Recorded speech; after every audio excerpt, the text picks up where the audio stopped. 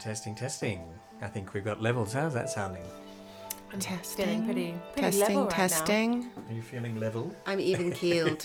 Yeah, I am actually. Hey, we're about to do 4, 4, 4. Yeah. That's our countdown timer that we use to make sure that we stay on the correct timing for the broadcast, and we start our meditation at the right time. Was that my foot on there? Yeah, it was your This foot. way. Doing donkey. It makes sounds on the. Oh, I didn't know that. That's why we have these sound checks. Yeah. Here we go. Okay. So give us the definition. Yeah, we were talking about discussing what we would bring to the table today, and Naomi Carling brought up the word reverence. And I have a definition here. I'm not sure actually whose definition, but I think it sounds pretty good. It's a feeling or attitude of deep respect tinged with awe and veneration. So that's definitely... Tinged. I don't like the word tinged. Okay, now's where we could go down the wacky route. And we're not. Stay I'm gonna, on the reverent path. I do like how you're monitoring us there, Samo. Usually you just leap right through. And reverence... We all take turns. Reverence is also the outward manifestation of this feeling of reverence. So it's a feeling or attitude of deep respect and awe and veneration. And veneration? Veneration. What is What is veneration? Veneration is to venerate. It's sort of just a step down from worship. Okay, great. Yeah. I never knew that. Yeah. I think it's Lovely. a step. Oh, yeah. when they say the venerable blah blah blah blah. Yeah, or veneration to a god or a deity is to pay your respect. So I wanted to bring up reverence because having had some time recently to just reflect on my own life and patterns of my own behavior and where I've been and where I am and where I'm going, I think the greatest gift that I can ever give myself is that sense of reverence, of awe, of wonder, of wow, this is my life. I have life. Yeah. I have life. I've been given breath. I've been given these senses to perceive all of this amazing third dimensional reality. I can perceive relationship, and I can have an interaction with somebody. I can create on One Mind Live. I can drive a vehicle. It's just the very basic things, and they're very common things that we can do, but how often do we actually have reverence around that? I think we fall much easier into showing others and other things reverence, but so little do we turn it upon ourselves. Yeah. In terms of being reverent towards ourselves. Yes. Mm-hmm. Yes. Just acknowledging this is your character, this is your personality, this lifetime. Yes, and This is your body. You can break it down in a number of ways. You can just say, just be in reverence of the life that you have, as you said. Be reverent of the skills and the joy that you give other people. And you can keep going until you get to the point where you are showing reverence to your own divinity. Yes. And that is Well said. a really, really powerful place to go. And we really don't go there enough. It's such a beautiful sweet spot. Is that good? It's Yeah. it's kind of what we've been talking about, that we've kind of aimed for. I mean, the examples that you gave, I think of the word reverent and reverence as being kind of a formalization, or we tend to think of things deserving our reverence as being above us. But what you're saying is that you hold the everyday miracles in a state of reverence, and which is kind of what we've talked about in what we're trying to do in One Mind Live, which is I think we've changed the actual wording a few times, but it was like the was it not the magical in everyday life? It was the like when we choose photographs.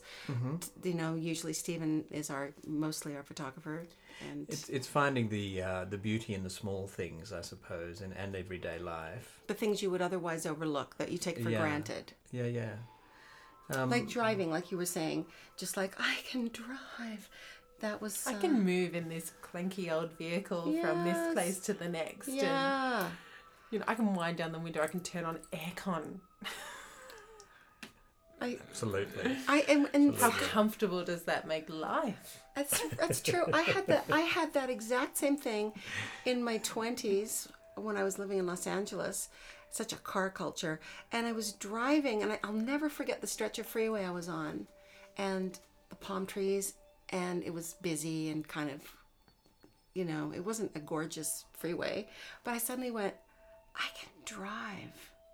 I can go from where I just came from to where I'm going, and I know I'll get there, which is kind of ironic because that car kept breaking down. But I mean, there was just such a feeling of privilege, and just, I guess it was such a massive wave of appreciation for something I had taken for granted for, you know, I was in my 20s, maybe. And I think that's 6-7 why I years. wanted to raise this topic, is because so often, and certainly for me as well, I'm no exception, we take life for granted, and we complain, and we feel this burden, and we feel this obligation, and we feel cranky. But actually, if all of everything is taken away, and we're brought just to this moment, and if there was no other moment after this moment, you would certainly find some amazement and awe in the fact that you were breathing, and that you can actually, through your filter, see and hear and smell and sense. Yeah. I was thinking about that a little while ago. I can't remember where I heard it. Someone was talking about how people who have, once they've crossed over, how they really, in retrospect, there's so much to enjoy about physical being here in this third dimension. And I thought about that, and I thought, so I've done this little thought experiment where I think, we always think, oh, it'll be just so much easier when I'm not like carting this body around and you know. But then you think, start appreciating it now. Start appreciating the things that we can sense with our 5 senses while we're here. And don't wait until, you know, we're looking back going, oh, that actually was kind of a fun playground. I wish I had enjoyed it more when I was there. Yeah. I also think, in a way, not removing obstacles for your own self-awe. You know, we look in the mirror, we go, whoops, there's another 2 kilos just snuck up on there, you know, and, you know, that is not reverence. It is not awe. And so much around us is, I think, really about taking us away from our divinity. So we'll feel unhappy, and so we'll spend, basically, you know, to put it very simply. And I know that the reason why we do One Mind Live is because we actually want to share an experience where we are aiming towards our own personal divinity. I know that's why I'm here. So the word reverence, as Naomi Jansen said before, it has a kind of a hierarchical, you know, somewhere it's like you revere a priest or a president or a, you know, prime minister or whatever. Or a great old growth forest. But now that is a really nice kind of reverence. But I think that it's just as important to be reverent of the fact that what water feels like when you're in the shower. It's so funny you said that, because I was about to say, what about a glass of water? Exactly. You know. I love water. Can we just have a moment? To water. We love water. But even reverence to a prime minister, like beyond his title. Yep. Well, reverence to, there is spirit in that. There's spirit there, you know. Woman.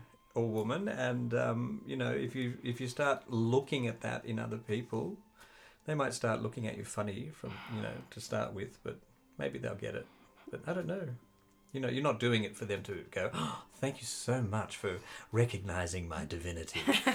I mean, you're not doing it for although I have complimented someone points. recently and they said it's really lovely to be seen. Mm-hmm. Nice. Yeah. What a lovely way to receive a compliment. Like, Yes. I really appreciate the way you mother. And she said it's lovely to be seen.